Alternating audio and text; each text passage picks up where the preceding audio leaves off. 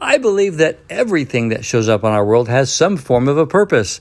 For example, yesterday I had a package delivered to my old address, and I was getting the package off their porch. My neighbor came out and we had a chance to talk and visit. It was a very nice visit. It was actually excellent because we had a chance to catch up on some things that we hadn't talked about in a while.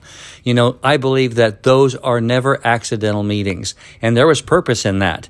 Today, I want you to be thinking about the things that are happening in your life, to be aware of what you notice, and especially an encounter with someone that you don't normally talk to, or even when you are having a conversation, to pay attention to that it's not just an accident.